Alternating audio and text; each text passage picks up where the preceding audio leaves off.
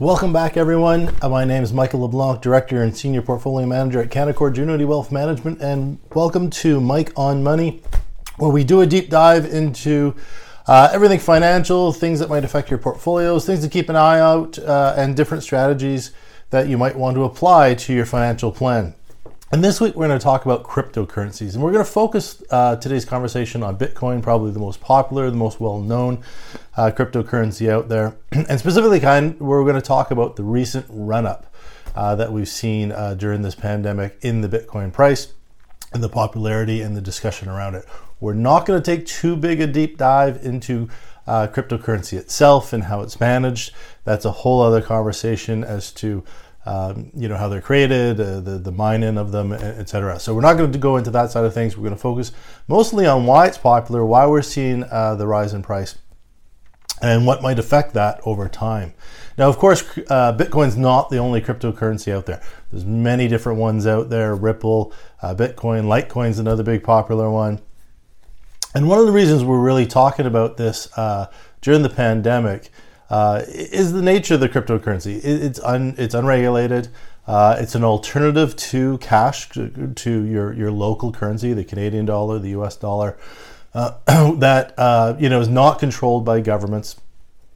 It is strictly controlled by open markets. So obviously there's nothing back in the cryptocurrency's value, just like there's nothing back in the US dollar other than the commitment of the government to honor that currency. And much like cryptocurrencies, their values based on demand, first of all, but then the ability for people to use that, whether through trading to other people or in exchange for other currencies, or for purchasing power. And that's where cryptocurrencies haven't quite got there. They're not widely accepted, obviously, for purchases for the general economy. That's where they want to get to. They've predominantly been held not captive, but limited to the underground market. So, whether it be criminal activity, it's certainly been used for. People who want to trade goods or trade services that may be in that gray market. They don't want it traceable by the governments. They don't want it to be taxed by the governments. And this is where the cryptocurrencies have been having their heyday. But Bitcoin's been the most popular one. We saw a big run up in Bitcoin when it came to real popularity back in 2018. It got to its peak. I think it got to roughly $17,000. One Bitcoin to $17,000 US on an exchange. And then it fell down after 2018. We'd lost a lot of traction. It went below the 5,000 mark, which is for a lot of people who had bought it, obviously up at those high levels. It hurt. Now, prior to 2018, 5 years from that, you were buying it around $1 US. So people who bought it in very early stages did very, very well. People who bought it in later stages obviously saw a massive drop in that value. Now, through the pandemic, we've seen this resurgence, getting to a new record high, breaking through 20,000 US for Bitcoin. So now it's back in the popular mindset again. Is this kind of the next stage of global currencies? Are cryptos going to take over the world? But they've got a lot of issues. There's a lot of things coming to light here. I mean, one is a limited supply, which is why we're seeing the prices run up so much. I believe the last number I saw is about 21 million Bitcoin in existence. So when you go to buy it or you want to trade it, you have to have someone who's willing to sell it. So limited supply out there is creating definitely a surge in the price. So just a supply and demand situation. But why are we seeing this surge? Obviously, people speculating on it, but also, again, that movement to move away from the track and move away from the regulators. Which is what brought it into more popular light is Facebook. About a year ago, just over a year ago now, I guess, they came out with Libra.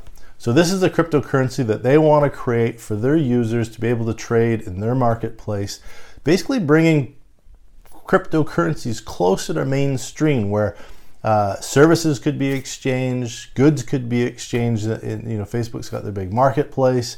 Facebook's got a lot of users right away, and also a market to trade by and exchange, a cryptocurrency much more mainstream than we've seen with the other ones, even Bitcoin. Although there's a lot of apps out there that you can have and wallets that you can carry Bitcoin or other cryptos in. It's still not become really mainstream, available to everybody. So Libra brought it back into the spotlight when Facebook came out with their plan. Right away, the regulators in countries got very worried because this could be a problem. Again, no regulation over the cryptocurrencies. So countries around the world started doing some deep dive investigation around how they're going to handle cryptocurrencies, how they're going to regulate cryptocurrencies, how they're going to monitor that. Canada included, the EU's got some upcoming legislation around cryptocurrency, a lot around anti-money laundering rules. Lithuania, Russia, China, Japan, South Korea, Australia, Singapore, the US, of course, Mexico, almost every country around the world, every G20 country around the world has certainly started to do their deep dive investigation into what a cryptocurrency market would look like and what type of regulations that they would require to put into place. Because remember, right now there is basically no regulation around it. And the media and certainly the propaganda out there, the U.S. is being kind of mocked a little bit. Is they talk about, it's all about anti-terrorism, right? Because money can be exchanged behind in the deep web, behind regulators, behind the authorities' knowledge. They want to protect kids. There's a lot of stuff being thrown around. Mentioned money laundering in Europe's been a big issue or a big concern that they've raised. But what are the real concerns about this currency? Well, think about it. If the free market started to move to cryptocurrencies in general, whether it be Libra, Bitcoin, or any other one, governments start to lose control of a lot of things. Yes, absolutely, money laundering. We have a lot of money laundering rules around the movement of currencies globally right now, and none of that exists behind your cryptos. So right away, that's definitely an issue that governments are concerned with. But also think about the economies. Governments use their currencies, whether interest rates, increase in supply, to control things like inflation, trade. Canada's a big exporting country, so if our dollar goes over par with the U.S., that can slow down trade. So Canada usually likes to stay a little bit lower. Same with a lot of other countries. They look at their trading partners, they look at the values of their currencies, and they can increase or decrease trade by managing that currency to help the economy. If the cryptocurrency is just left to free market, a global free market, that takes the government control out of that process. So that takes the economic growth or inflation potential out of their control to some extent. So they're not happy about that. Taxation. Right? If you buy goods and sell goods in your currency, that's tracked. If you buy and sell, government currencies, that's tracked. Foreign exchange trading, it's tracked for taxation purposes. All that goes away if there's no monitor and there's no regulation around that. And then of course, there's the safety of the consumer. There has been fraud and theft around the cryptos and specifically Bitcoin. So you've got this whole globe coming together to saying, hey, how do we protect people? How do we protect ourselves? How do we protect our currencies from being taken over by a global, unregulated, untracked cryptocurrency out there, whether it's Bitcoin or Libra or the other. So countries are doing massive research. They're doing a lot of investigating. And I do believe at some point, a cryptocurrency or multiple cryptocurrencies are going to become more mainstream, but they are going to become much more heavily regulated, right? The governments, they need to be able to track tax on this. They need to be able to control the economic movement of these currencies, and they can't do that if it's completely unregulated. As I mentioned, there's been a lot of theft.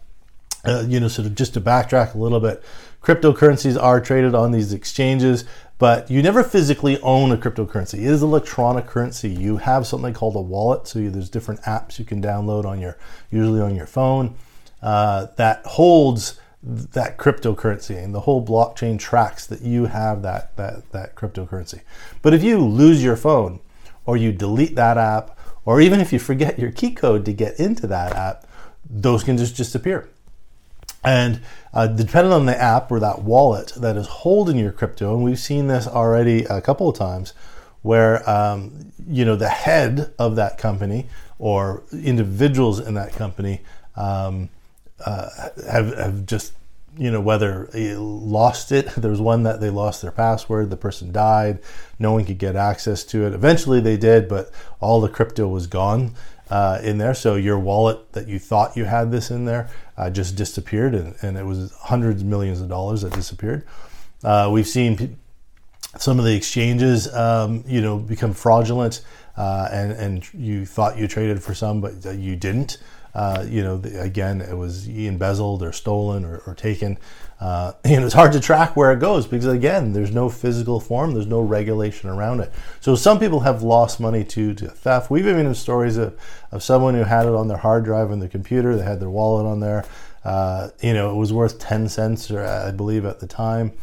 He got a new computer, didn't think anything of it because, he had so few. It was only a few dollars. And then, of course, when we had the run up there to, I think it was around $15,000 US, he was rummaging through the dump where he had thrown out the computer to try to find that hard drive because now it was worth a significant amount of money.